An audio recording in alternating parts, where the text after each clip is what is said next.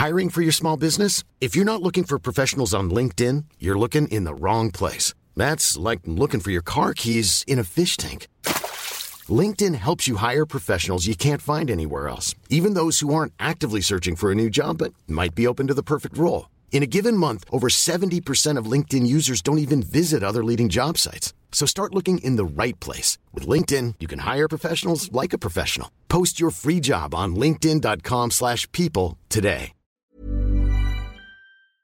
Welcome back to the Lantern Rouge Cycling Podcast, presented by Zwift. Benji fresh off a Zwift race, I believe. We'll hear more about that in a second. We've got the Paris-Nice Tirreno-Adriatico doubleheader recap, TTT in Paris-Nice with different rules.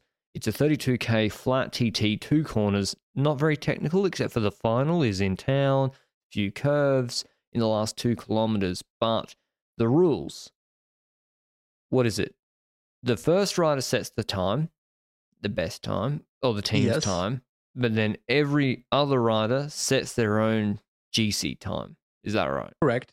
That's the rule. Back in the day, it was the 4th rider that did so. So that's why in the past in team time trials, you'd see 4 riders arrive at the finish line together. But this time around, it's a single rider that can decide that team's time. And it doesn't change much for the GC riders, eh? They need to be in the first riders that finish, if not the first rider that finishes, if they only finish with 1 rider. So that doesn't change much, but I was curious what the new intriguing strategies could be that we'd see, because I wasn't expecting all out different things, but maybe the final 3 kilometers would be played differently, because otherwise, when there's 4 riders left in usual team time trials, you'd see them just try and stick together. But here, we might see lead-outs and so forth. That's what I had in mind, at least going into this team time trial. And I'll throw it back to you. What did you think of that new idea going into it? I thought it was good. Well, actually, no, I had no strong view on it beforehand, but then watching the race, I thought it was pretty exciting. It added a little bit to it. It definitely, some teams had different strategies depending on the teams they had, their relative strengths. Jumbo-Visma came in the very hot favourites. They have, multiple world champion Ron Dennis in the TT, world champion currently in Tobias Foss in the TT, Van Hooydonk, Tratnik, Vingegaard, Affini. Who else? Coy. Sprinters are usually not bad in a TTT. Red hot favourites, and they only win by 1.5 seconds ahead of EF Education Easy Post with, I'll say it for him, frenemy of the podcast, a much smaller budget at EF Education Easy Post, nearly snatching this with Magnus Cort. Jaco Alula third, only 4 seconds behind Jumbo-Visma, again with maybe half or less of the budget. Groupama FDJ fourth. I mean, David Godu could be rubbing his hands together. There was a TTT, not an ITT. UAE, though. Well, I'll stop here. 34.18, only 23 seconds slower than Jumbo, Benji. That's a win for UAE.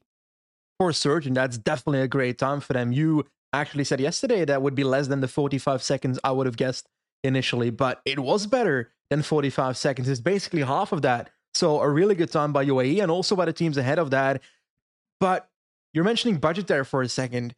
We've had one team time trial in UAE. We have another one here. We've got another team time trial somewhere in the Vuelta. I'm not even sure it's the Vuelta where the Barcelona, team time trial is. So then I'm questioning, if there's only 3 team time trials in a year, which teams actually invest money of that budget in trying to get their teams good at this? Because this is not something that happens often, eh? And it's not necessarily in the big goals. I think it's also an effort thing, like who's trained it. I think EF have obviously drilled it pretty well. Jumbo, I know, drill it. And maybe other teams like Trek, who do have some decent firepower, do have a decent budget, they haven't really drilled it. Or Israel, I presume, didn't practice it at all. But it's also the riders you can afford as well. So bigger budget means you can have bigger, more powerful riders, all things else being equal, one would think. So, and it's also still the investment in individual time trial equipment. So EF go well in ITTs too. That plays a part. Obviously, you need to have a fast setup, but there's also how you approach the TT and all that jazz. So, to be honest, Jumbo won, but I've not been overwhelmed by any of their TTs so far this year. Like, I know at UAE, the team was like Koos and Gloag and stuff, it was still worse than I expected. Yeah. Yesterday in Tirreno, Kelderman and Roglic were quite a bit. They were behind Almeida. Yep. Like, Roglic, even at 95%, should be the same time as Almeida. So they're not setting the world on fire so far this year with their TTs. There's been some equipment changes, wheels, pedals, cockpit. Maybe I don't know about the cockpit. I'm not a tech head.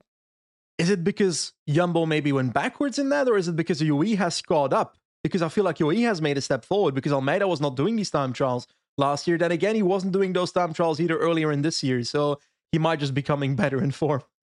I mean, he took a wrong turn in the Vuelta last year. I mean, I don't know how much time that cost him. Jayco, what the giant setup is fucking fast. Yeah. What their entire setup, and I think they use the Vortex Silverstone speed suits at Jayco. At least Simon Yates has one on. They are slippery. And also, I think I'll round out the top 10, and by the way, or a few more other teams. Boron 34.20 in 6th. Soudal Quickstep ahead of Trek Segafredo. Pedersen loses the jersey. Bahrain lose about 48 seconds. Would Vingegaard in a 32k TT he'd put more than 48 into Hague, so I think Hague's got to be happy sort of with that. Ineos 34.43. Let's stop there, Benji. That is, I mean, they just won the stage, Jumbo. Pretty harsh criticism, being like, I was underwhelmed by it. Ineos is much worse, Benji. Yeah, it's a pretty terrible time compared to what we would have expected. But then again, I was expecting Nieve and Jayco to come out very high on top, but I was expecting Ineos to at least be beating a Trek Segafredo or a Bahrain here on paper, a Bora on paper, and especially Soudal Quickstep, who were losing 2 of their riders already with 27k to go. 5 kilometers in, they were losing 2 riders. Start. Yeah, but then again, we saw that same issue with the top teams where Jumbo-Visma and UAE Team Emirates both at the same time, 1 minute and 20 seconds into their team time trial roughly, there was a corner where the wind kind of changed, and at UAE, Grosjean was having trouble actually off the back for a bit, had to crawl back, and Jumbo-Visma had a less obvious issue, but Dennis was also having some trouble in that same corner trying to get to the last wheel again. So it seems like that corner caught a few teams off guard, and especially those 2 top teams where I noted that thing, but there were also very different strategies between the teams, or at least for the majority of the first half, you wouldn't notice much difference, right? It's the second half of the team time trial where teams kind of diverted, no? Yeah, so some teams kept their team together. Like Ineos really kept their team together, like 6-7 riders together in the last kilometre just about. Jumbo-Visma basically did a sprint lead out. They kept 6 riders together. Coy dropped off a little bit earlier, maybe after the intermediate time check. And then they did effectively a sprint lead out. What was curious to me was, Benji, it was Affini, Dennis, Foss did the death pulls before, and it was Tratnik finishing with Vingegaard and Van Hooijdonk finishing with Vingegaard. I don't know if they were trying to get Van Hooijdonk into the jersey because he took bonus seconds, 2 of them yesterday, and that was why he stayed with Jonas. Otherwise, shouldn't he be spending all his energy to launch Jonas solo? I agree. And if that is the reason, I don't know if that is the reason, but if that is the reason, if they wanted to do that for Nathan Van Hooijdonk, it's nice for a team dynamic, but in reality, it's kind of taking away from the goal of Vingegaard. Yeah. So I would say that would be a meh idea to have before this team time trial. Now, when it comes to that strategy, Matthews was still there after taking bonus seconds at the previous intermediate. Yesterday, with Pogacar winning that intermediate, he was second, so also bonus seconds there. With Bex, I do understand that they try and get more out of it, because Yates might not necessarily be fighting with Jonas and Tadej for the victory, but more for the podium, while, I don't know, Simon Yates can actually do well in a 1-week race. I disagree with it with Jayco as well, to be honest. Yeah? I think Simon Yates he won the final stage last year. He's anything less than the podium GC here for Yates is a massive underperformance. The guy can climb with the best of them in 1 week. His problem is consistency. The TT was shit hot. It's the same thing. I don't know. Maybe they've done the maths and they want to finish with 3 or 2. UAE didn't, Benji. UAE did the opposite strategy. Sorry, I cut you off. They launched Pog. Exactly. And I said it earlier, Großschartner was in trouble early on, but then they stayed together for a bit longer. And basically, with 10 kilometers to go, they got their sixth rider out of there. So they had 5 riders left with 10K to go. With 5K to go, roughly 4 riders left. So they were dropping riders off much quicker than Jumbo-Visma. I'll do the comparison in a second. 5K to go, 4 riders left for Pogacar's team. Then 3K to go, 3 riders left. So that's still 3 kilometers to go. And they're already with Pogacar and 2 other domestiques. 1 kilometer to go, 1.5-ish roughly. And then we have 2 riders left. So then you've got Bjerg basically doing his death pool ahead of Pogacar. So they did their death pools from way earlier than Jumbo-Visma did in this. So you would basically see Bjerg doing a massive lead out for Pogacar, who launches the last 500, 400 meters, maybe a bit longer than that, and just try to sprint it for the last 500 meters. And it was awesome to see. Is it more efficient than Jumbo's strategy, who basically had 5 riders left with 1.2 kilometers to go, and in the last kilometer started doing that lead out, because with 900 meters to go, they had 4 riders left. And at 350 meters, Jumbo tried to go with Tratnik past Vos, who had done his lead out, and I felt like Tratnik was kind of getting blocked in the corner by Vos. Closed the door on him.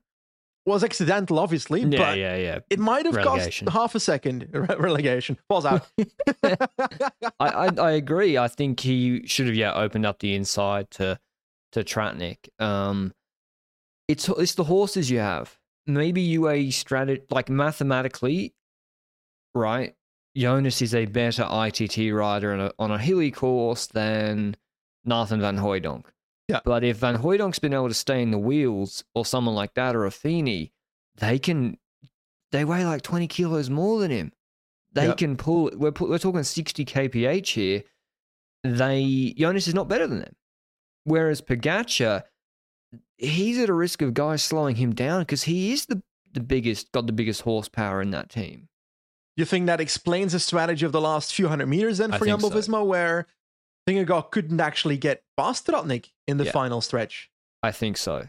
I think Jumbo's is on paper the most, and Ineos did the same, and Jayco did something similar the most. Maybe Jayco dropped a couple more off. They spent Sobrero earlier, I think. Yeah. I think that's mathematically the most efficient one, but if you have a huge ability disparity between your 5th and 4th rider, like UAE do, and your best rider like Pog, I mean, the counterpoint to that is Pog, and I think he was guilty of this, Pog was pulling a little bit too sharply, and he should have just been taking longer pulls during the race to allow his teammates to recover more. That's the counterpoint. You need to go through the maths. Not my job. But Benji, when you were Zwift, yes, that was kind of your job. Tell me about this Zwift race, by the way, speaking of death pools. Well, it was a pretty big death pool, I can assure you, because this week I'm basically doing my first Zwift stage race. I've done one Zwift race before, a few months ago, and I was this morning I stood up and I was I see this race on the calendar, 6-day stage race, part of the Chasing Tour, some concept where they kind of emulate the real-life World Tour races, but on Zwift. So I'm doing the Chasing d'Azur. I think we can all guess what stage race that is trying to emulate. I'm guessing Paris-Nice. But when it comes to that race, it starts off at a time trial. So I did my 18.1 kilometer time trial, and I can assure you it was a rough job. But I'm definitely not lost, but I don't know my time yet because there's multiple time zones where the race is ridden. So by the end of the day, I should know where I finished in my individual time trial. So I'm very curious, but it was a devastating experience. But let's be honest about it. Tirreno was ongoing and it wasn't very interesting. So it was a good decision to jump on Zwift instead. In this Paris-Nice race, we thought Nathan van Hooijdonk was going into the leader's jersey. EF got very little camera time. They were down at the intermediate. They were 5th at the intermediate, and first they beat Jumbo by 9 seconds from T1 to the finish. By the way, 32k TT, I'm going to need an additional intermediate time check. 1.8 enough. That is fucking hell, you're just screen watching, not knowing how guys are going. I want one at 10k, 20k finish. Thank you. If you could make that happen. Every kilometer. Organizers. If that's technically feasible, probably increase the cost of the race. Court goes into the leader's jersey. So and this is the counterpoint, Benji, for EF, wearing yellow in Paris-Nice for a day is worth something, and the chance of Paulus winning this race overall is not the same as Simon Yates or Jonas Vingegaard. So Court dropping Paulus, and Paulus therefore getting a worse GC time, is worth it for Court, and it was the difference. Court going into the leader's jersey by a solitary second because he took 4 bonus seconds in the sprint yesterday. He takes it. Matthews third on 3 seconds. Maybe for Jayco it would have been worth. I believe in Yates GC. And yeah, so Matthews is on 3 seconds. And I'm just trying to do so Jonas is 4 seconds ahead of Yates. That's dangerous for Jonas because I think Yates is really good. And Pogačar is only, my maths is so bad, 11 seconds behind Vingegaard. 11 seconds, Benji. That's bonus territory. That's less than Jumbo-Visma would have wanted, I think, after this team time trial. I think they were hoping at a gap of 20, 25 seconds at least after this team time trial, because if you look at tomorrow's parkour, they have like an intermediate sprint with like 10k to go and then 10 bonus seconds on top of the final climb as well. So that 16 seconds that Pogačar can take, if Vingegaard is second, then he's getting, Mav 6 plus 4 is 10 seconds. So that's 6 seconds that I think if Vingegaard can stay on second for every single one of these intermediate sprints, which he doesn't so far, and he can get second at the finish line behind Pogačar tomorrow, then he can stay within enough contention that it will be decided on like the big climbing stage and the final stage. But I think they would have hoped for more knowing the intermediate sprints, no? Yeah, but Poggy going to win the final stage. I think so as well. So it's trouble. And I haven't looked at let me have a look at the intermediate quickly for the final stage. That's going to be really tough for them to control, but it's another sprint. And so... Flat as well. It's a flat-ish sprint, yeah. It does come after the Côte d'Épée, but even if it's a reduced GC group, Pog going to win that. So Jumbo, it's going to be very tricky for them. Let's talk about tomorrow's stage, and we'll talk about maybe some of the strategies they should employ. I would say, just to round out this TT, the winners would be David Gaudu GC. Danny Martinez GC would be not a winner. Jorgensen, Movistar 50 seconds behind. Not bad, not terrible. Could have been worse. But Jorgensen's still in the fight. Anyway, he's still on for top 10. Tomorrow's stage, 165 km from Saint-Amand-Montrond to La Loge des Gardes. That's French for you. It is rolling terrain for the first 110 kilometers. Then they do a Cat 3, 2K, 6%, and the Côte de Cheval-Lyon, 6Ks, 4%. None of these are very terrifying. Then the Col de Beaulouis, 9Ks, 4%, not very difficult. There's the intermediate sprint on top of that. It has Pogačar's name on it. It's very similar to the one on stage 1. Then a descent, not very difficult, before La Loge des Gardes, which is 7K, 7%, very regular. The 6th kilometer is 4%. The first 4Ks are a little bit more difficult, and then the final K is 7%. This is like made in a factory, this stage, for Pogačar.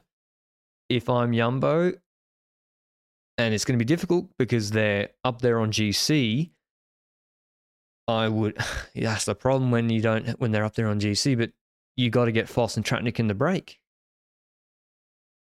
Well, when you look at this parkour, it's very difficult to make the break you want if you're Jumbo. Because if you're Jumbo, you first of all don't want to chase the breakaway during the day. You want the break to win.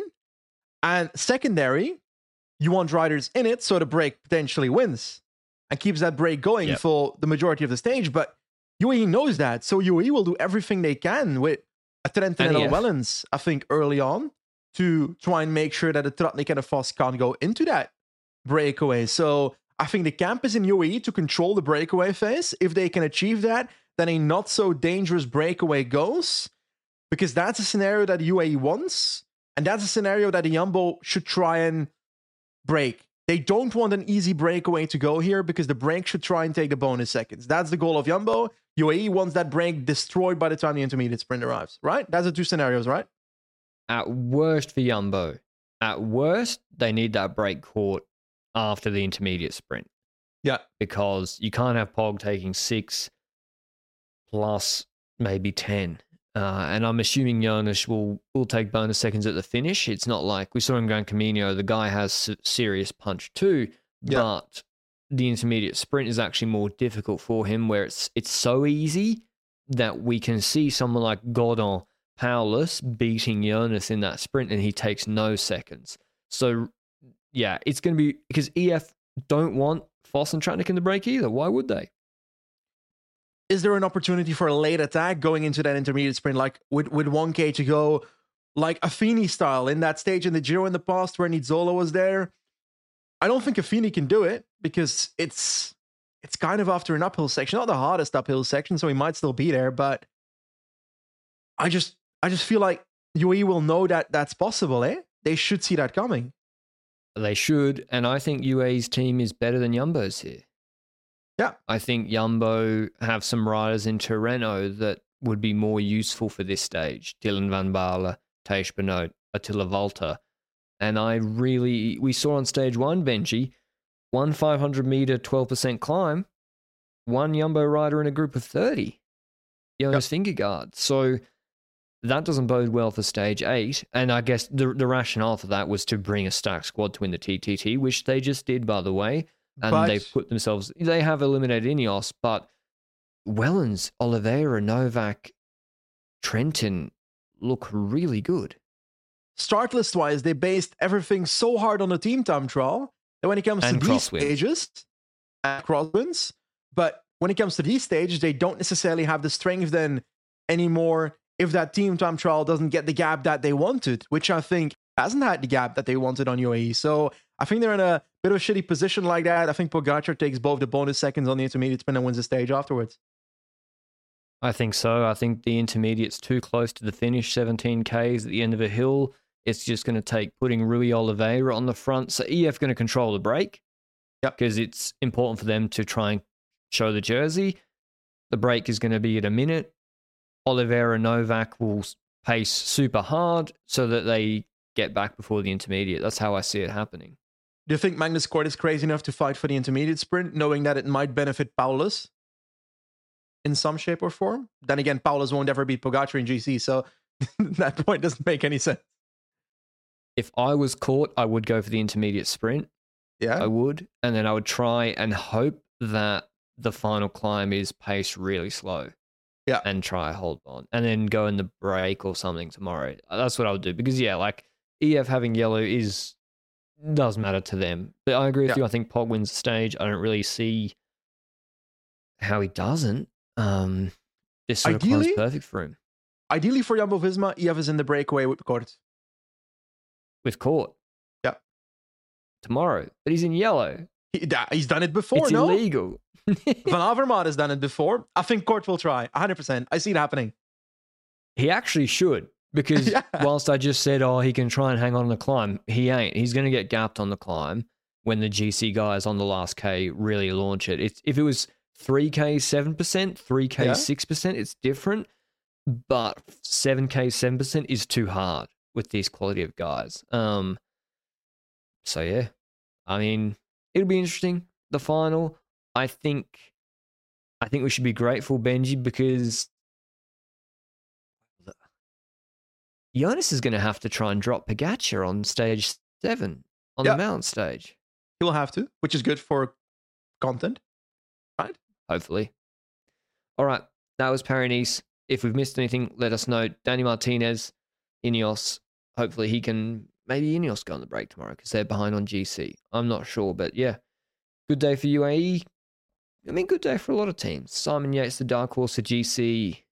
Maybe he is the danger. I am the danger. But yeah, Paris-Nice is building, and I like the TTT concept. I think every TTT should be like that.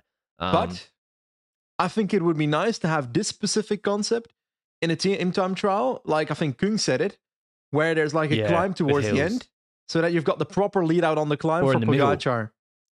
I know that's very tactical. Yeah. Then what? That's where you can see some interesting stuff. The first 5K is uphill. Yeah. Rick Zabel sprints for KOM points and then insta drops and got over the rest of the TTT. Maybe on on a Heilinger. That's hill in Dutch. Rick Zabel knows We're that. not going back to There's this. KOM points on top of them. Okay, that was Paris-Nice. Hope you enjoyed it. We'll move on to Tirreno-Adriatico now. We had the second stage from Camaiore to Follonica, 210 Ks. Bit of an interminable stage. Luckily, we had Paris-Nice to sort of keep us going. There were hills.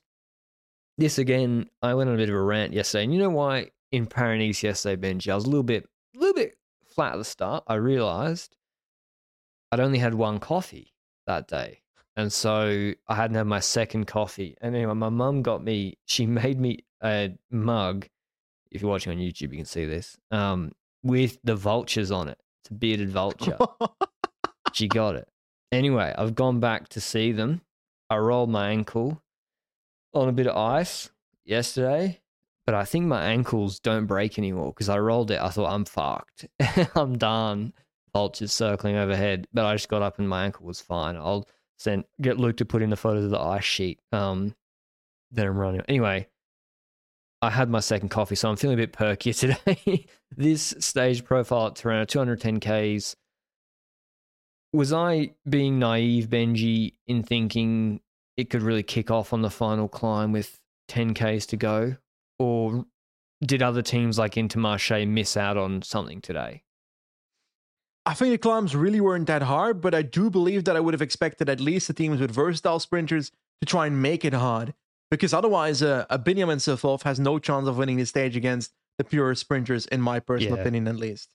So I was expecting something, but I wasn't expecting like crazy action. And those pure sprinters might still survive if the action happens. So it's a bit of a balance of whether you want to spend your team doing that, or whether you want your eggs in the basket of trying to keep your leader at the front by the end. So it's kind of a thing where teams had to decide. But let's be honest about it. It didn't go down. We had Chris and Beggs basically pacing behind the typical Italian breakaway for the entire day, Italian pro team. Then we had Wout van Aert working for Jumbo-Visma throughout the stage, mainly in the last like 10-ish kilometers. So that made clear that Wout van Aert was not going to go for this stage. That was pretty clear by the time he was pacing the team at the front.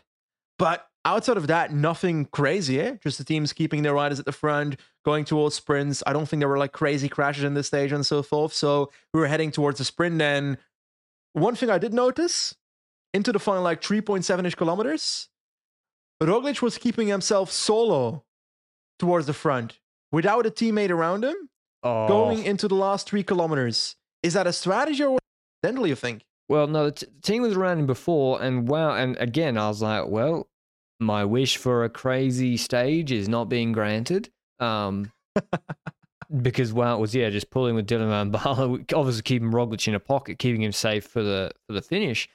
And I think he was in reasonable position with 3 Ks to go, but then he kept going.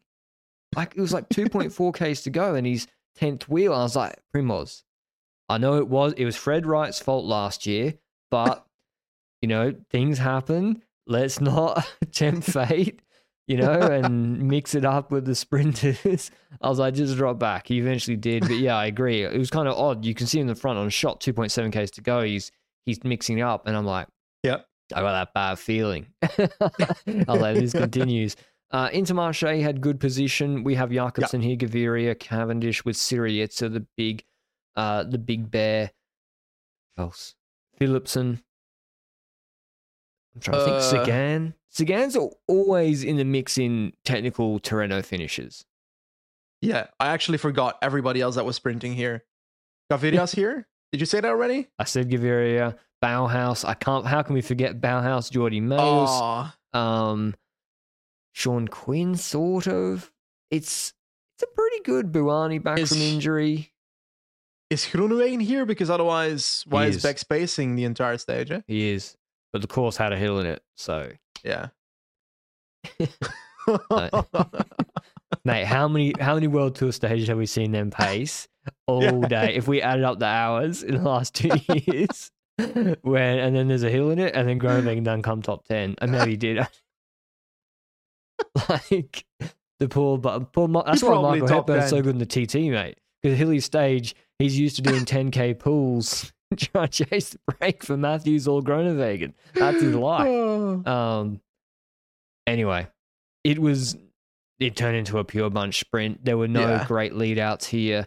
Wout van Aert decided not to contest, which is like, again, see, I obviously am 5 years old, 12 years old, Benji, but didn't this used to be normal that riders wouldn't be in top condition at every single race they did? And now I'm like, how fucking dare you turn up to this race and use it to get into better shape?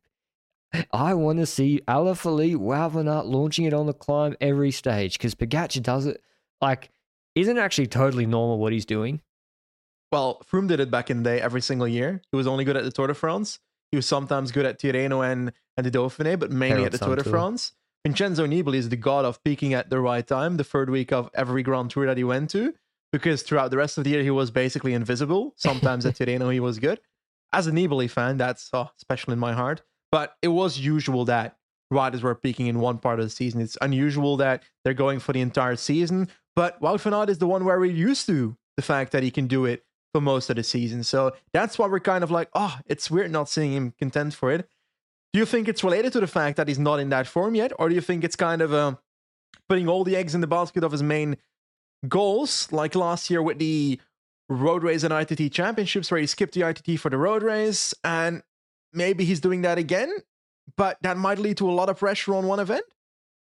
I think I agree. It's risky, right? Because if you don't succeed, and listen, like, you're putting all your eggs into a basket of a highly variable event where one puncture out of your control, even if you are the best rider, can ruin your race. That being said, he's going to do other races after this. He's got San Remo in Saturday week. So, like, Van der Poel went and did Settimana last year to tune up for San Remo. And, like, I understand it, not wanting to, mix up in what is a very, getting to the sprint now, a pretty sketchy sprint because people are relatively fresh. There are a ton of sprinters here. We see Syriza moving up Cavendish. At least they were connected. Cavendish, Benji, seemed to me, he just decided to switch off Syriza, and then Syriza went the other direction and Cav made the right choice, I think, moving off his wheel. We have Jakobsen with Bert as a lead out. So Intermarché had the most control, but there was literally no final lead-up, man. No one punched through. And that's why Gaviria was able to launch. It was really intriguing because Mathieu van der Poel went slightly early, I would say. He led out with 500 meters to go. And as a consequence, Van Lerberg hadn't launched yet. He was kind of sitting on the left side waiting for stuff to happen. And Van Lerberg pushes through, but at the same time, Gaviria already basically goes with 300 meters to go. Like, Gaviria, why every single time in every sprint does he have to do a reverse lead out? I think it's a confidence thing. I think he doesn't believe he can win if he waits until other sprinters launch as well.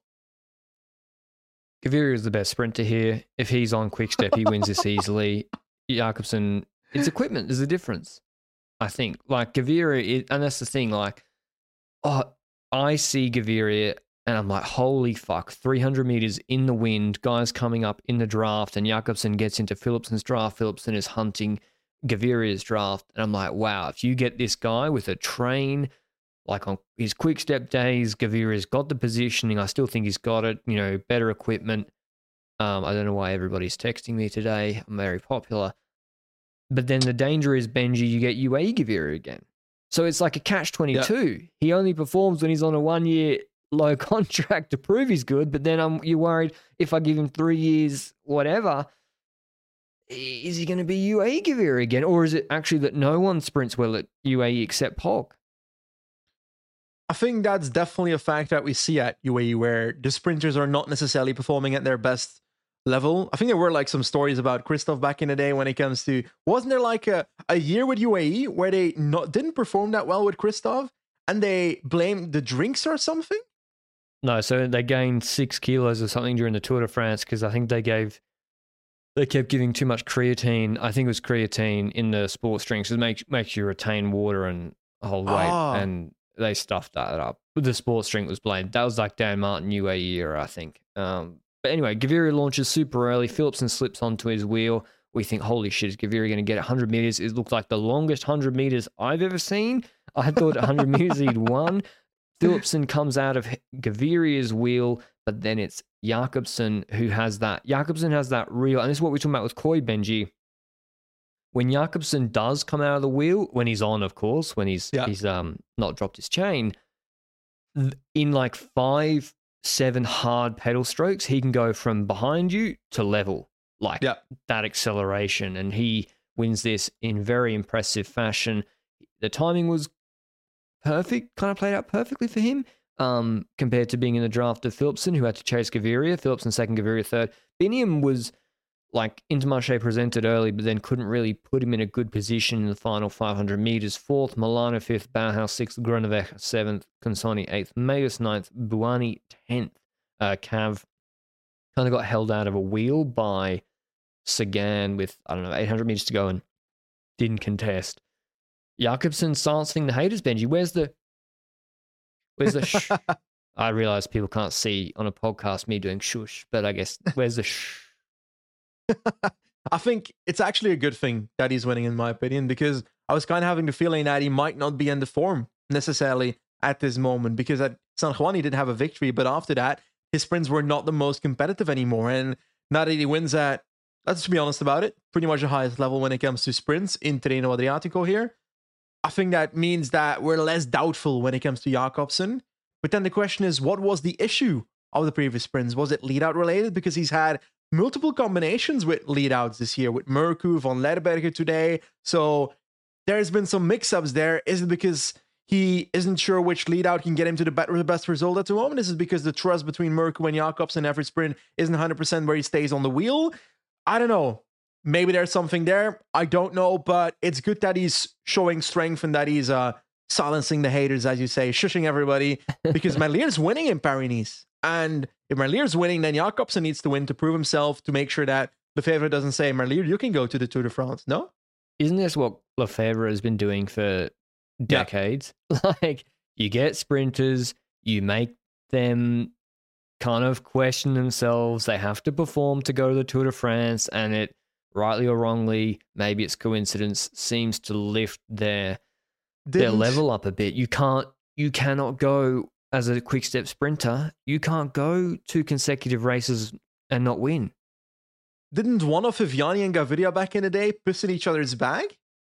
Allegedly, apparently, yeah. So it was like, I can't remember who Viviani's lead up man was. It was like, there was the Richeza Gaviria camp, and then there was the Viviani camp, and yeah, it was like Sabatini, out of control. I think Sabatini was the lead out for Viviani at Quick Step. I think so. Yeah, they were fighting. It's always like that when it comes to Quick Step, and I think that's one of the reasons that they always go for the dual sprinter strategy. But if you're building a Tour de France team, you're kind of working against the money for that Tour de France team. So that's where kind of the thing comes from of like, ooh, was Merlier a good transfer? Because you're taking away the money for a Tour de France team. But I don't know. I don't care anymore. I'm just watching the cycling, and Jakobsen win, and I'm happy for the guy because now we've got a competition between the two at Quick Step. Ganna keeps the GC lead because of his huge TT on stage 1. Tomorrow in Tirreno we have, I'm not sure this will be very good, 217 kilometers from Follonica to Foligno. They are traversing west to east, going into the middle of Italy on the way to the east coast. They have a series of climbs in the first 2/3 in the race. All of them are, there's 2 that are reasonably, no, 3 of reasonable length, 5Ks 5%, 12Ks 4%, 5Ks 4.5%. They're all in the first 100Ks. And then the last, God, it's a long stage, 80, 60Ks, doesn't really have too much climbing that'll terrify anybody. Of course, a decent-sized break could go with, is Quinn Simmons here? Yes, Simmons got to be in is. the break. So Simmons should be in the break. For Tirreno-KOM again? I mean, this reminds you of those Welter stages that he was in with Court, but Court's not here.